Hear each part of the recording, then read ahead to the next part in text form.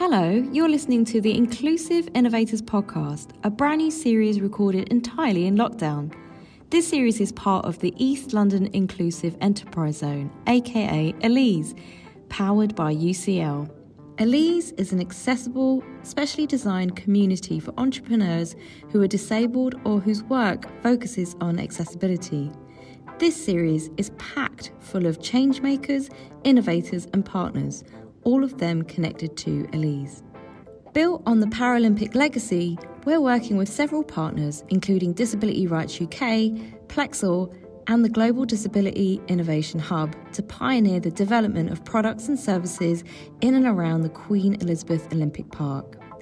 Each episode you'll hear from our host, Matt Pieri. Matt founded Sociability, an app which helps disabled people find accessible spaces such as cafes and bars. This app is now available to download. Hi everybody and Happy New Year! Welcome back to the Inclusive Innovators Podcast for the first episode of 2021. We hope that this year is much happier and healthier and more exciting than last year, although it does seem like we've kicked off on exactly the same foot as we left 2020. In any case, this week I'm super excited to chat with Dom Hyams of Tiny Man Digital. Dom and I have a really interesting conversation about communication and disability, and look forward to chatting to you next week. Awesome. Welcome, Dom Hyams, to the Inclusive Innovators Podcast. It's a real pleasure to have you on the show today. Thanks very much for having me. Pleasure to be here. Thanks, Dom. I was wondering if you might be able to kick things off by just giving us a little introduction to yourself and what you're currently doing. Yeah, so my name is Dom Hyams. I've just recently set up a new digital marketing agency called Tiny Man Digital, based out of London, but kind of servicing here, there, and anywhere because of the nature of being in the digital space.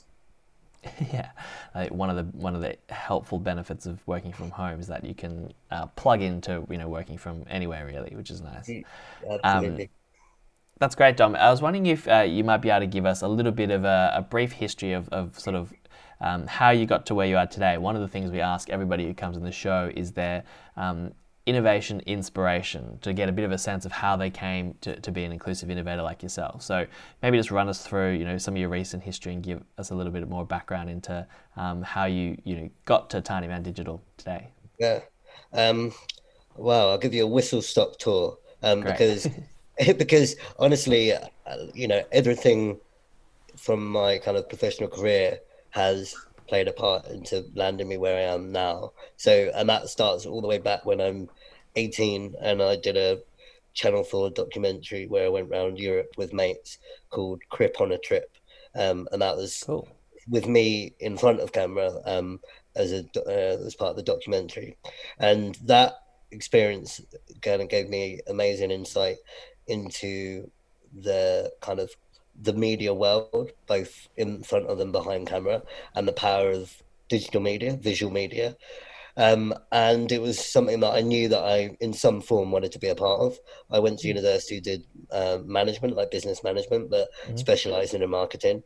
And then came out, had a brief stint in advertising, didn't really get on with it that well, mainly because there's just such a lot of precedence on like being seen to be the person that's working the hardest and like all about image rather than actual work-life balance being a really important thing. So kind of sort of sidestepped out of that.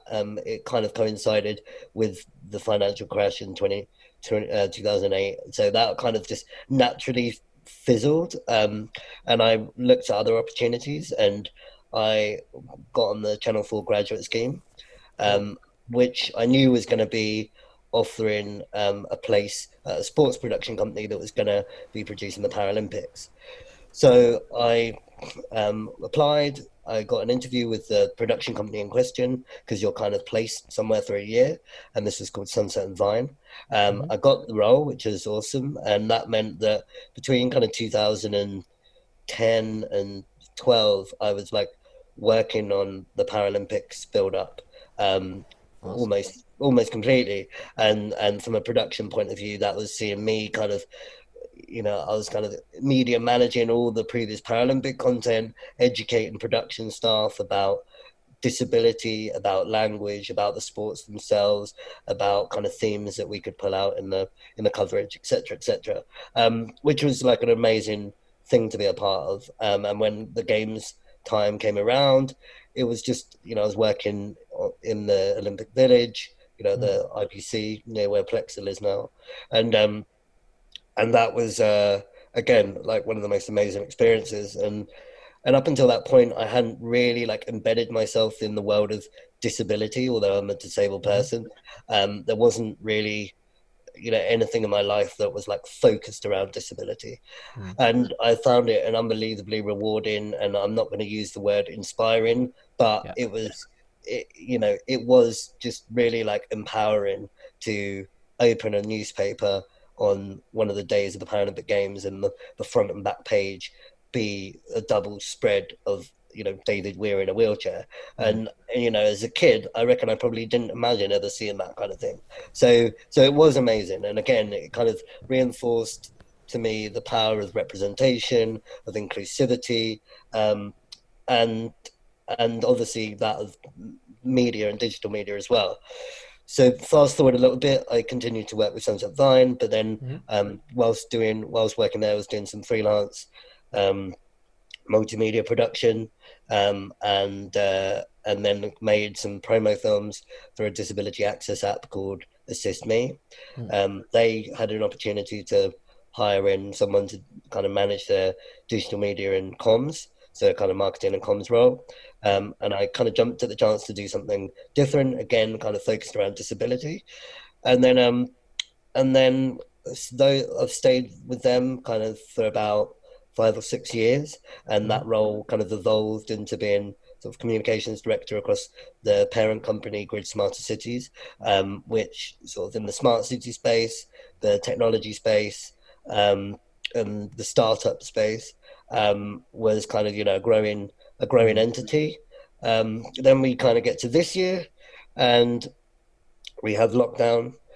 Start lockdown, working as hard as ever on technology that we hope can help people during this crazy time, as working at Grid, and then got furloughed, and then whilst being furloughed, I kind of picked up a few freelance sort of comms, branding, e-commerce, store designing jobs, which more than anything were just to keep me busy, just so I wasn't twiddling my thumbs, and actually found it really rewarding, really enjoyable, and kind of naturally more people sort of started getting, inquiring as to what I was doing and if I could help them. And then sort of serendipitously, I couldn't have done that after a drink, then I actually was made redundant in kind of July. Well, I found out I was going to be made redundant late July, early August, and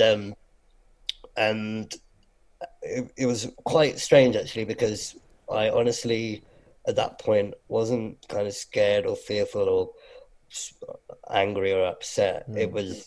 It was an emotion of like almost excitement, really, that actually we're riding this crazy wave of COVID, and I've just been dealt a new kind of hand of cards.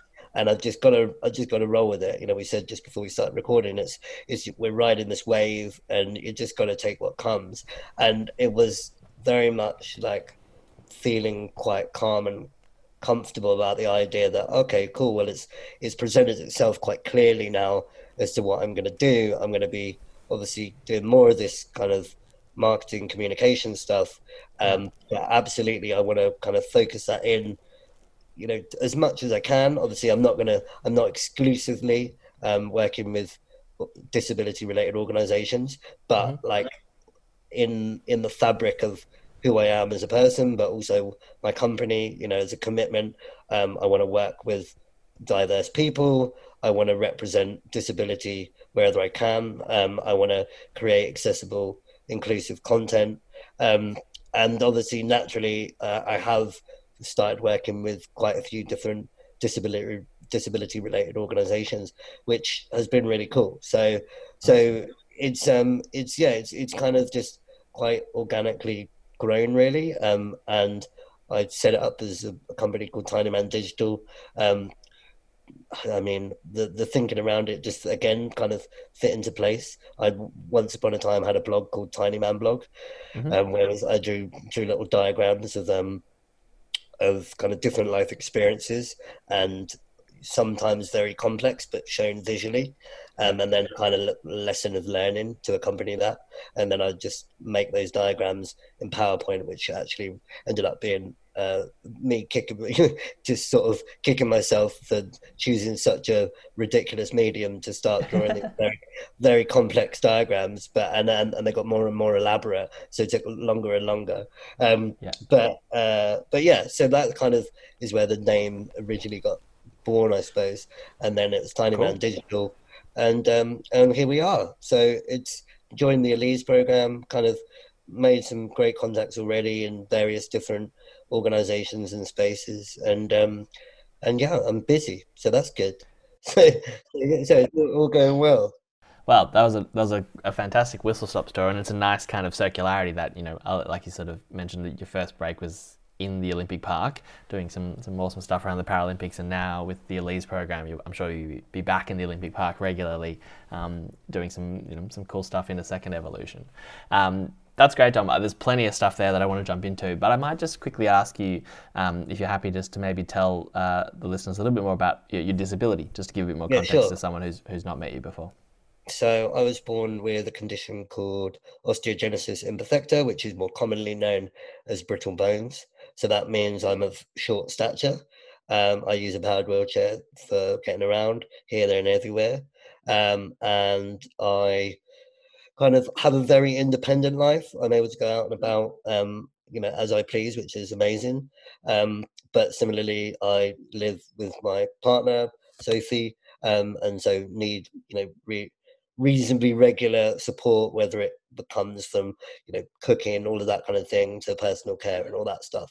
So I've been very lucky in life that I've managed to lead a very independent life, but at the same time, very well aware of limitations I have, and they're mainly kind of practical and physical around my own mobility. Yeah, fantastic. Thanks for sharing that. And I think one of the things I want to jump into a bit later on is just around, achieving that independence and what some of those kind of accommodations that you need to get yourself set up are. But then, like, once you've got them in place, how you can live a full and independent life. And I think particularly travel is a very good example of that, where travel for lots of disabled people is a real barrier, well, is a real, difficult thing to accomplish, because there are so many assorted barriers. And so I'd love to pick your brain a bit more about, like, your experience traveling, and particularly, your journey that you entered the documentary, but we get to that in a sec, because I want to talk a bit, Dom, about what you just spoke about before, around the kind of, your work in the marketing comms, and particularly your time, working with in the Paralympic environment, and seeing representation for the first time in such a meaningful sense. Obviously now as a professional in the media communications industry, you have a role to play in that as well, in terms of how you can help represent and portray disability and disability stories in the mainstream. But would love to hear your thoughts on, I guess, on like the change that you've seen throughout your time, and whether I get the impression the Olympics played a sort of a pivotal kind of role in terms of that. But from, as you mentioned, when you were a kid to now, in terms of how disability's been perceived and portrayed in the media. Just tell us a little bit about the change you've seen in your time so far. Yeah, I think obviously I think like 2012 acts as a marker in the sand of time, and up to that point, you didn't see disability in the media to any great extent. So it was like very niche or novelty, you could even say, or like there will be a specific person, specific reason why someone with a disability was included in the media, but it wasn't going to just be there like anyone else would be there, if that makes sense. Not inclusive for being inclusive sake. And then, people saw disability in the Paralympics. Their screens were flooded with content.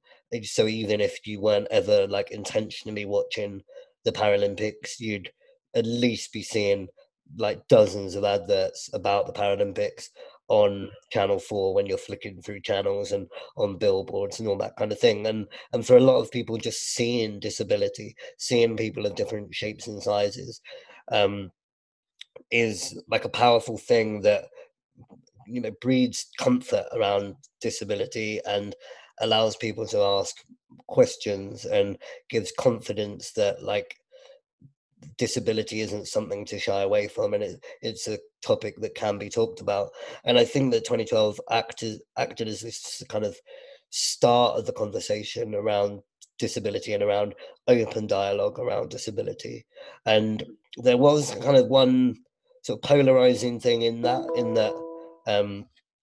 so, with the Paralympics, obviously we were seeing a lot of Paralympians on screen, obviously, and that in some ways skews disability representation, because the only people you're seeing are those that have, triumphed over adversity, shall we say, and their great successes, and they're, got this amazing thing going on because they're Paralympians, and they've got quite often a story that's really, inspiring again, in inverted commas, and the reality of, the actual general population is that that's only a small proportion of disability, a very small proportion. And so from that time, you were almost seeing like Paralympian and success and disability triumph over adversity. And then the opposite of that you were seeing was kind of like the down and destitute and incapable of disability. And you were kind of polarized into one or the other camp, is how I felt that it was being perceived and portrayed, in the media. And then so like through time, I think from then the conversation has started to become more nuanced. Like, and I think that there's greater understanding and realization that that actually things are more complex. There's more layers to the onion that need to be unpeeled.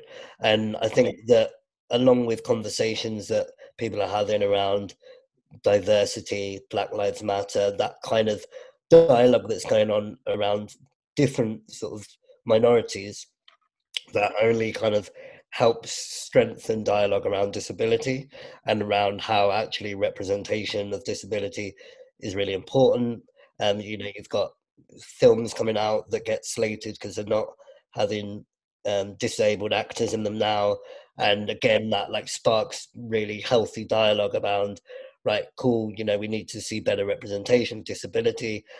Disability on our screens is really important, but not as this just celebrated perfect Paralympian, but actually we need to see the broad spectrum of people on our screens, and that actually now is kind of where I think hopefully we are coming towards a point where that's becoming more normalized. Obviously next year being hopefully another Paralympic year, means that kind of conversation again can progress, and it's not necessarily this time around a conversation around great disabled achievement and triumph. It's actually a more nuanced conversation that involves disability representation in the media. Yeah, plenty to unpack there, and I think that was really insightful. And I think particularly your point around like the polarization and like, the exceptionalizing or the exceptionalism that's often associated with disabled individuals who end up in the media and the mainstream. It's this sense that they aren't the norm, and that's why we're talking about them. And I think it's very super problematic, and they aren't the norm in two ways. They're either like super disadvantaged, or they're super privileged within the community. And it just kind of sets up these opposites that when you're the average punter who's watching these shows and you hear about disability, you kind of never conceptualize it as anything mainstream. It's always an extreme and always minority. And I think the other point is like, the Paralympics I think are great for doing this in some sense, because they're, a lot of the disabilities are physical disabilities, and so like showing them people who have physical disabilities being athletic really challenges the stereotype that most people would have around disability. But it's also, as you mentioned, this extreme. These are elite athletes, and so the average disabled person isn't going to have that sort of level of physical capacity or prowess or things like that, because much like the people who are at the Olympics are also this niche group. And I think definitely that means that we have this skewed sense of what people's capacities are when they're disabled. They're either at one end of the super, they need no help, or they're at the other end and they need all the help, rather than sort of like a middle ground where if we design spaces to be, welcoming and accessible in some sense, people as a norm can do what they need to. Yeah. I was wondering if you might give us some insights into which characteristics or kind of like, features, for lack of a better word, of the lived experience of disabled people are often excluded from the narrative. Like, for instance, a lot of the stuff that we speak about on this podcast is around like, the creativity of disabled people because they're problem solving all the time. But this isn't something that is often spoken about in the same, kind of context as disability in the mainstream, or resilience or things like that. What are some of the kind of things you think are missing from the discourse around, what it's like to live with a disability and therefore disabled people?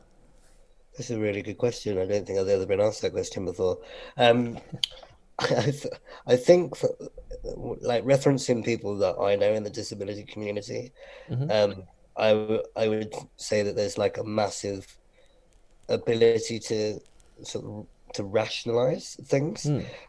So a lot of people would have had experiences that aren't maybe difficult, problematic, stressful, whatever it might be, but they're able to kind of digest that against a filter of rationality. So when they've experienced some kind of negative bias or a difficult situation or something as a life event that's happened, there's a sense of kind of greater understanding, I think, around, okay, this is the way it is, and I'm just gonna have to like plow through. So maybe rationality is not even the right word. Like, as you said, like resilience, like it's kind of that as well, but it's the ability to kind of logically process all of that and not be overly negatively, emotionally kind of responding to that. I don't know whether that makes sense. Lots of long words in a row, but I think definitely, so that's kind of one, I think, and then the second would be, I suppose, being more analytical and being in the sense of from a kind of social perspective, like having a really good handle on how things work and being able to observe and analyze why things are happening and how things are happening.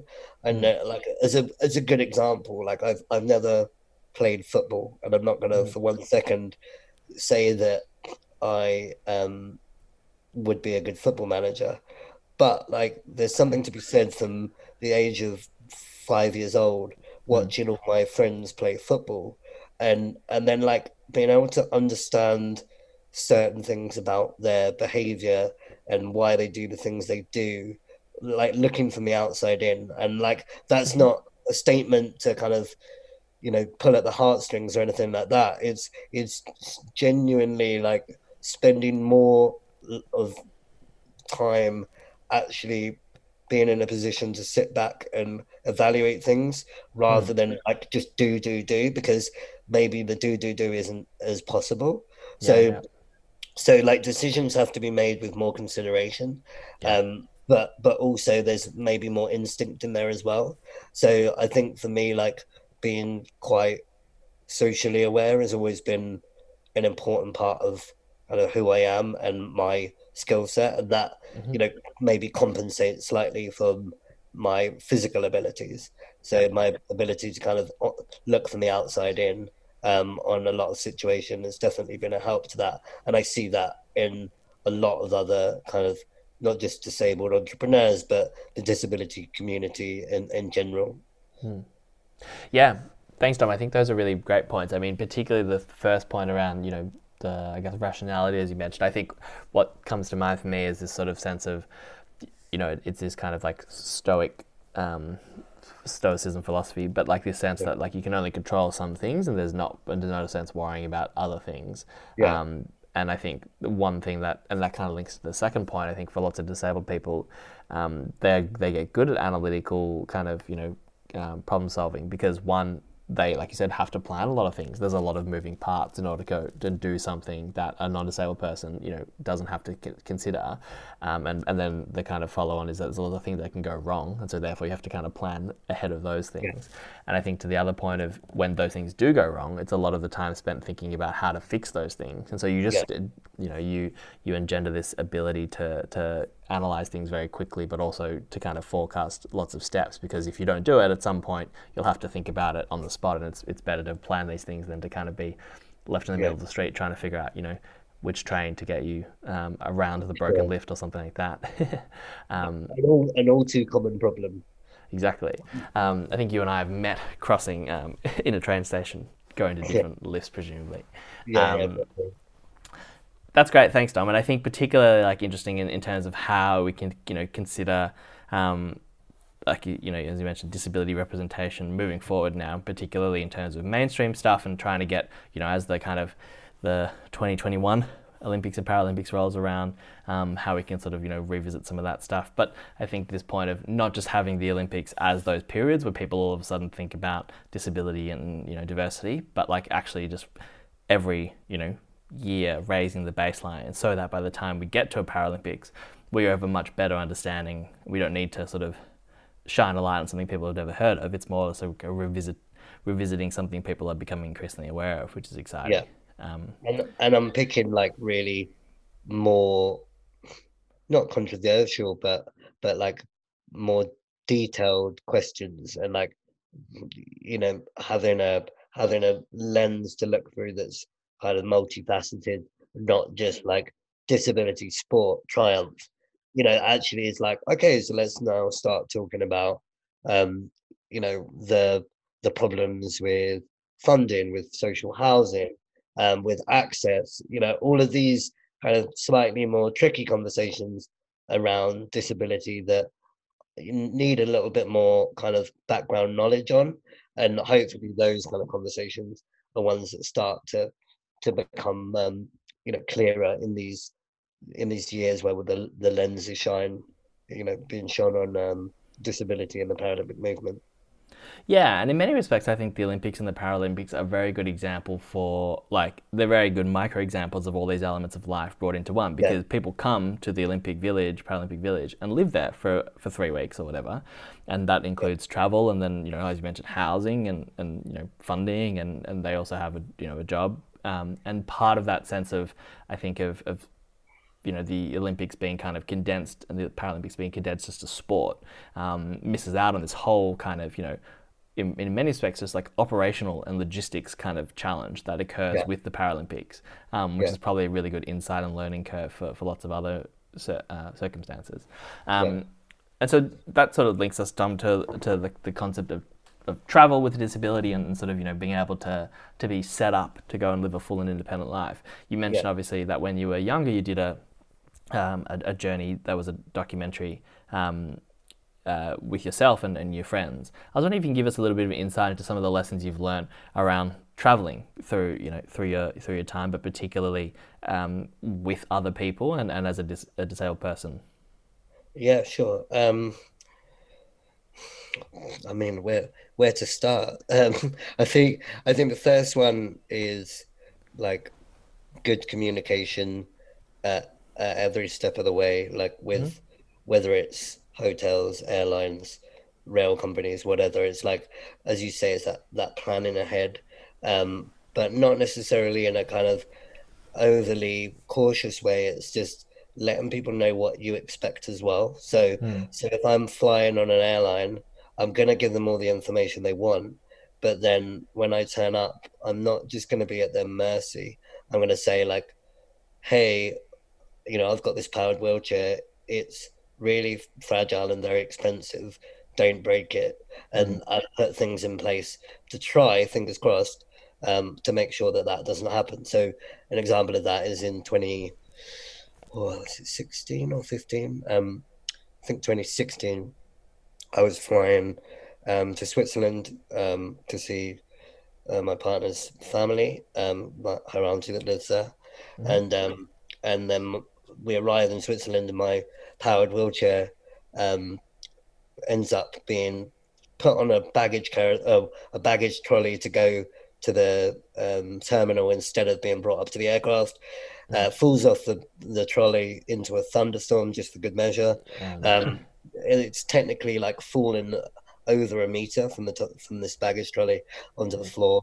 It's completely written off, and then like fun and games ensues with me trying to essentially claim for this wheelchair, which I did manage to eventually do, but the amount of like graft and work involved in getting that kind of new wheelchair back and all of that stuff was just such a headache. And I knew it was the kind of thing that, because I'm quite comfortable around, I won't say kicking up a fuss, but like understanding what is possible and what rights people have and that kind of thing.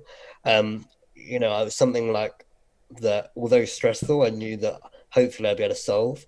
Whereas I just feel for people in that situation that like genuinely would have, if they don't have the inclination or ability to kind of cause that massive stink, then that would be a horrendously awful situation where actually they'd end up not with a replacement wheelchair, and they would be put off travel forever, and they'd never travel in their powered wheelchair. I know that flying with an expensive powered wheelchair isn't a risk-free activity, but again, like I've accepted that's an appropriate amount of risk for me to take for the independence it will give me.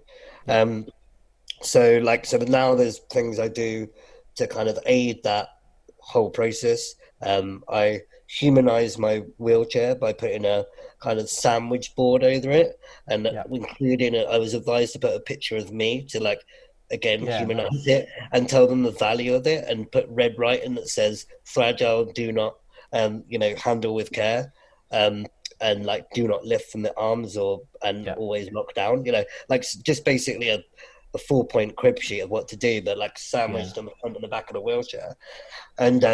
And so far, touch wood, every time I've flown since then, it's been fine. But it was those kind of little tips that you learn along the way through things going terribly wrong quite often that you learn. Another one's wheelchair accessible accommodation. Somewhere I stayed somewhere in Paris once that said it was fully wheelchair accessible, and it had a spiral staircase when you arrived in the hotel. And again, it's like around, well, what do you do in that situation? How do I solve this now?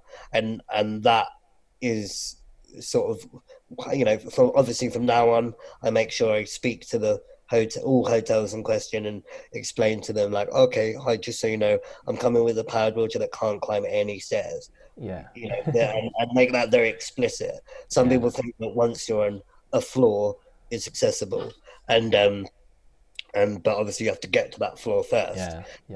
So it's just little things like that around like planning, but it doesn't even necessarily need to be like, it doesn't feel like much planning to me. It's just like triple checking. And it's just that awareness that certain things are going to be perceived certain ways by people that don't know, that there's ignorance everywhere. And so it's around like trying to educate on that ignorance, but also make sure you're covering your own back with regard to going out and about. So I suppose they're from travel, just in terms of like specifics of like when I travel, those probably two of the main ones. But also I suppose the third thing would be like asking for help. Like I do not ever hesitate, whether I'm in a supermarket or a foreign country. I don't mind going up to someone and asking questions, because for me, there's like no negative to that. There's no kind of thing that can suddenly go wrong. Is I can only find out additional stuff. So I'm very open to always kind of going, oh, hey, like, what do I do here? I don't know what to do. And more often than not, someone's willing to give some information that's really helpful. So I suppose that's also like something I've learned, is just to always be willing and open to ask questions, but similarly ask for help if I need it.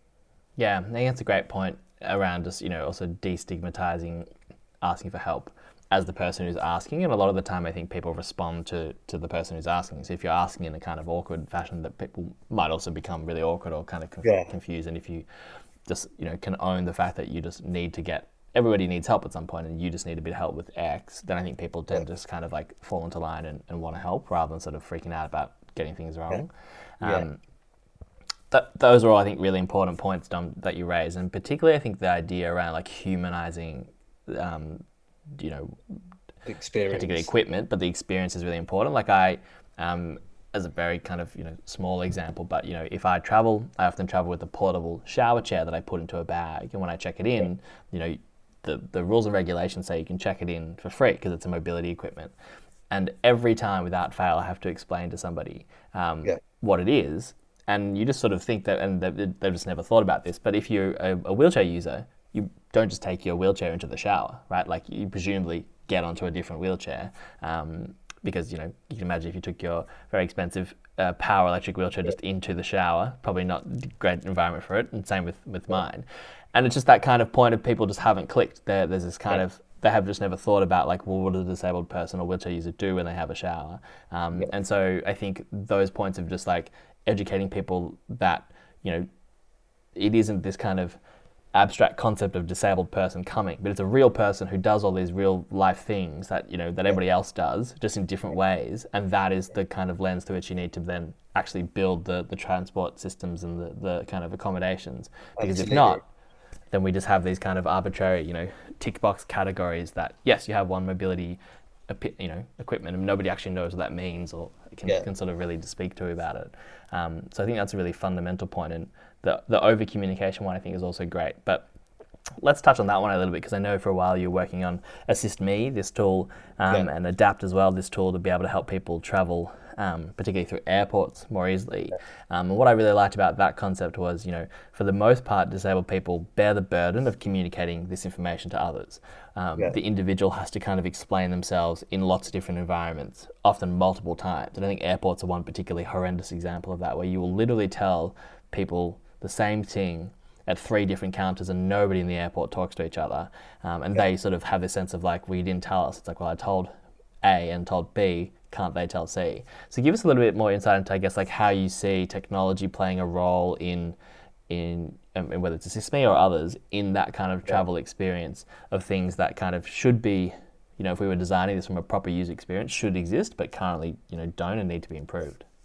So I think the first point worth making is that for a lot of people, they don't even attempt to travel because of the stress involved in that situation. So they literally would prefer to not even consider the possibilities and opportunities that air travel could bring, because for them, and understandably so, it's just too much either risk or stress or confusion or lack of clarity on the information that just stops them dead in their tracks from even approaching it, which from my perspective as someone that has traveled and again have been through plenty of stressful situations but does see unbelievable value in it, it's like that's an unbelievably like gutting realization that people are put off because they're not given equal access to something that should have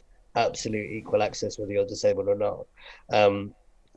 And so with regards to kind of creating technology that can assist in that, as you pointed out, there are so many systems that kind of are present in the airport environment and the experience from buying a ticket all the way through to turning up and being on a plane. So you've obviously got the airline that you booked with, you've got the airport itself and the airport staff, you've got the assistant staff in the airport, and then you've got baggage handlers as well, and your data is transferred between those stakeholders and more numerous times, and there's no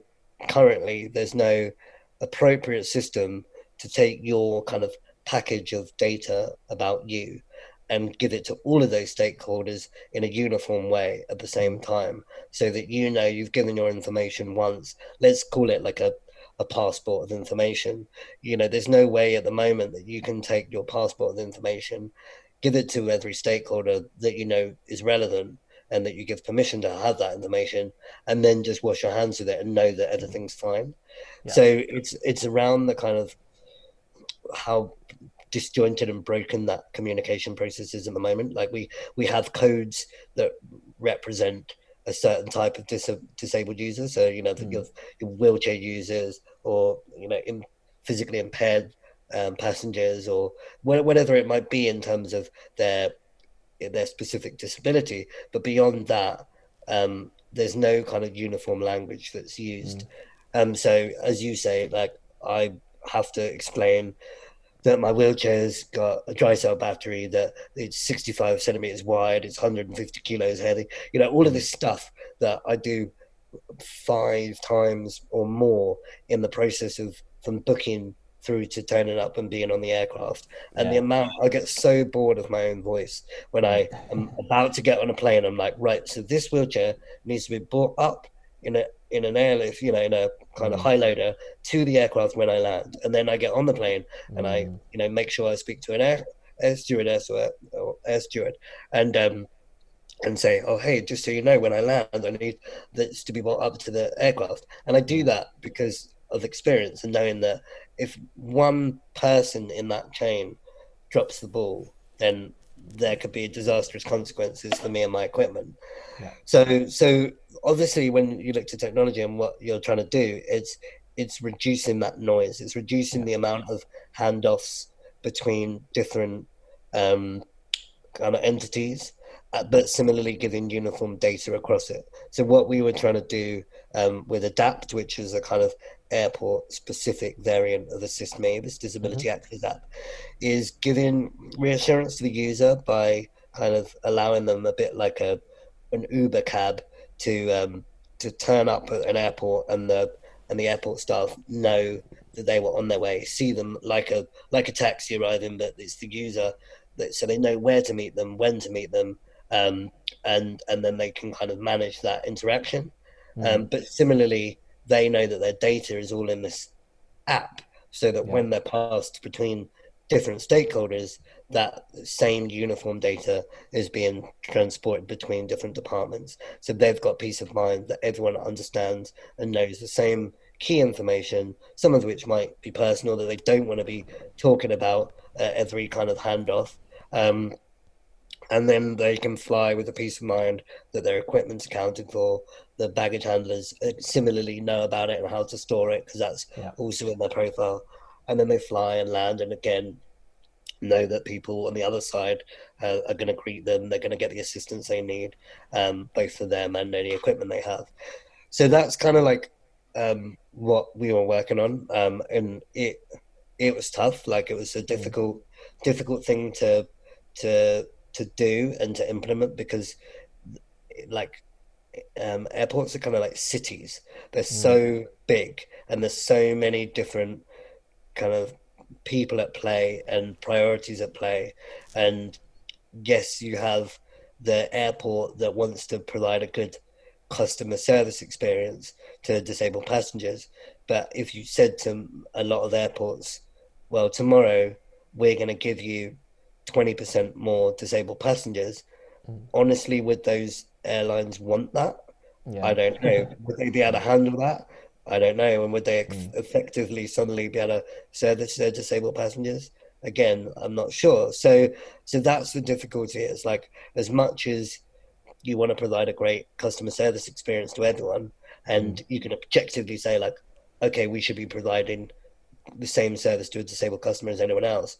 Suddenly, if you said, well, we're going to empower way more disabled passengers to fly, actually creating a process where the airport, the airline staff, and the assistant staff can service them without causing strain to their operation as well. That's where the real kind of key component comes in, because you can do all this great stuff, but until you actually can make the process better for them, it's going to be a difficult sell. So that was again part of any technology that is built has to be an operational efficiency tool as well as it being a good customer service tool. Awesome, Dom. Well, we wanted to sort of wrap up. We asked everybody at the end of a similar question, or the mirror question to what the innovation inspiration was. And we asked what your innovation imagination is. So where do you see, I guess, we've spoken about lots of different things today, but if we go back to, I guess, the main discussion around the representation of disabled people, and particularly the communication in mainstream, media, where do you hope to see this in 10 years' time? Oh, big question for a Friday morning. I suppose in 10 years' time, I want to see more kind of sorry, I'm taking my time here because I want to get the language right. I think I want to see people being more comfortable around all aspects of disability, but that's too broad. I mean, so that the language we use doesn't become a divisive issue because everyone is aware that everyone has the same belief in what is right and wrong and understanding of disability related issues. So, I mean, I suppose a good example of that, I hope now, is, although this might seem strange to bring it up, but around sexuality, okay? And how now we can talk about sexuality and the idea that people wouldn't be comfortable about certain people's sexuality is just preposterous. Everyone's on the same page now, or anyone that has an opinion that should be represented in the mainstream is of the opinion that, of course, that's a no-brainer. And I suppose in 10 years, I think that we've all been educated enough around issues in disability and representation that it isn't strange to see someone take a lead role in a movie that's in a wheelchair, but their role in the movie doesn't relate to actually the fact that they're disabled, or there's no bias in the boardroom, and we do see disability on the agenda by default, and a certain percentage, a higher percentage of disabled people in senior management are seen across all companies, and similarly, the conversations we have around disability, we go back to this kind of word of nuance, but we were able to really tackle some serious questions, and everyone has a broader understanding of the issues at play.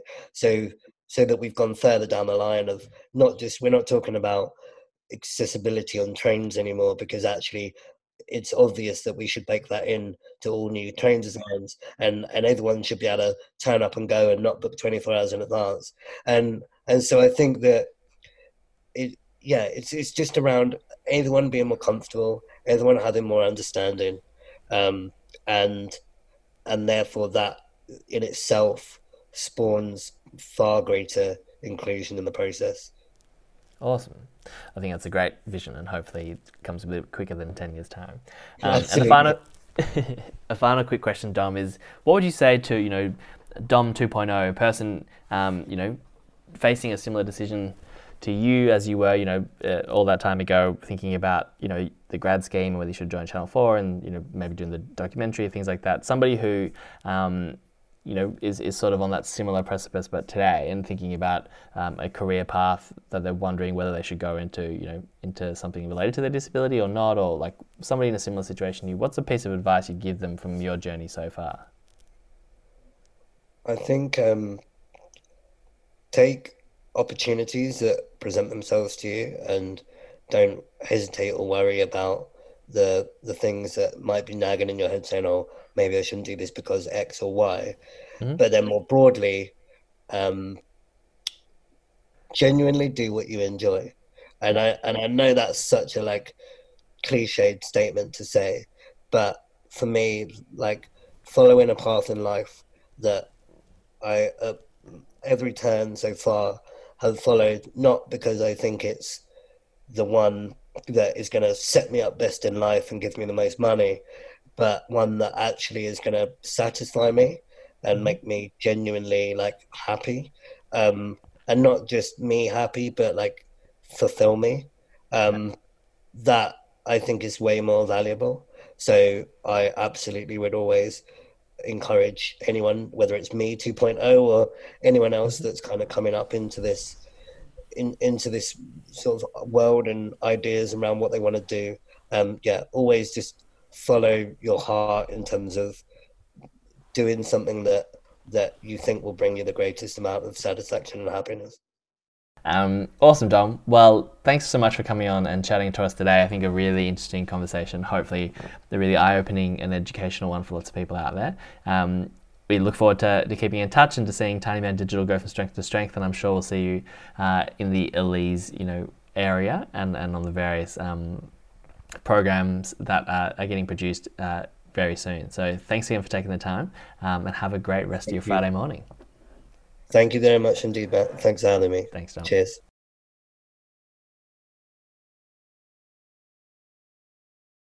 Do you want to take part in the Elise programme or be part of our community? To find out more, visit www.ucl.ac.uk/enterprise/Elise or give us a follow on Twitter @Elise2020. You can find out more about our virtual and physical workshops on social media, funding, app development, and a masterclass on accessible comms. Captioning will be available for each session.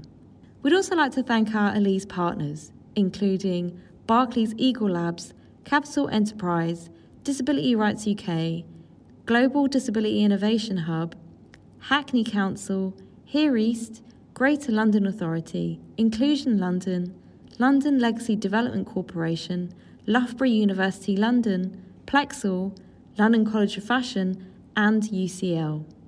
This podcast is powered by Sociability.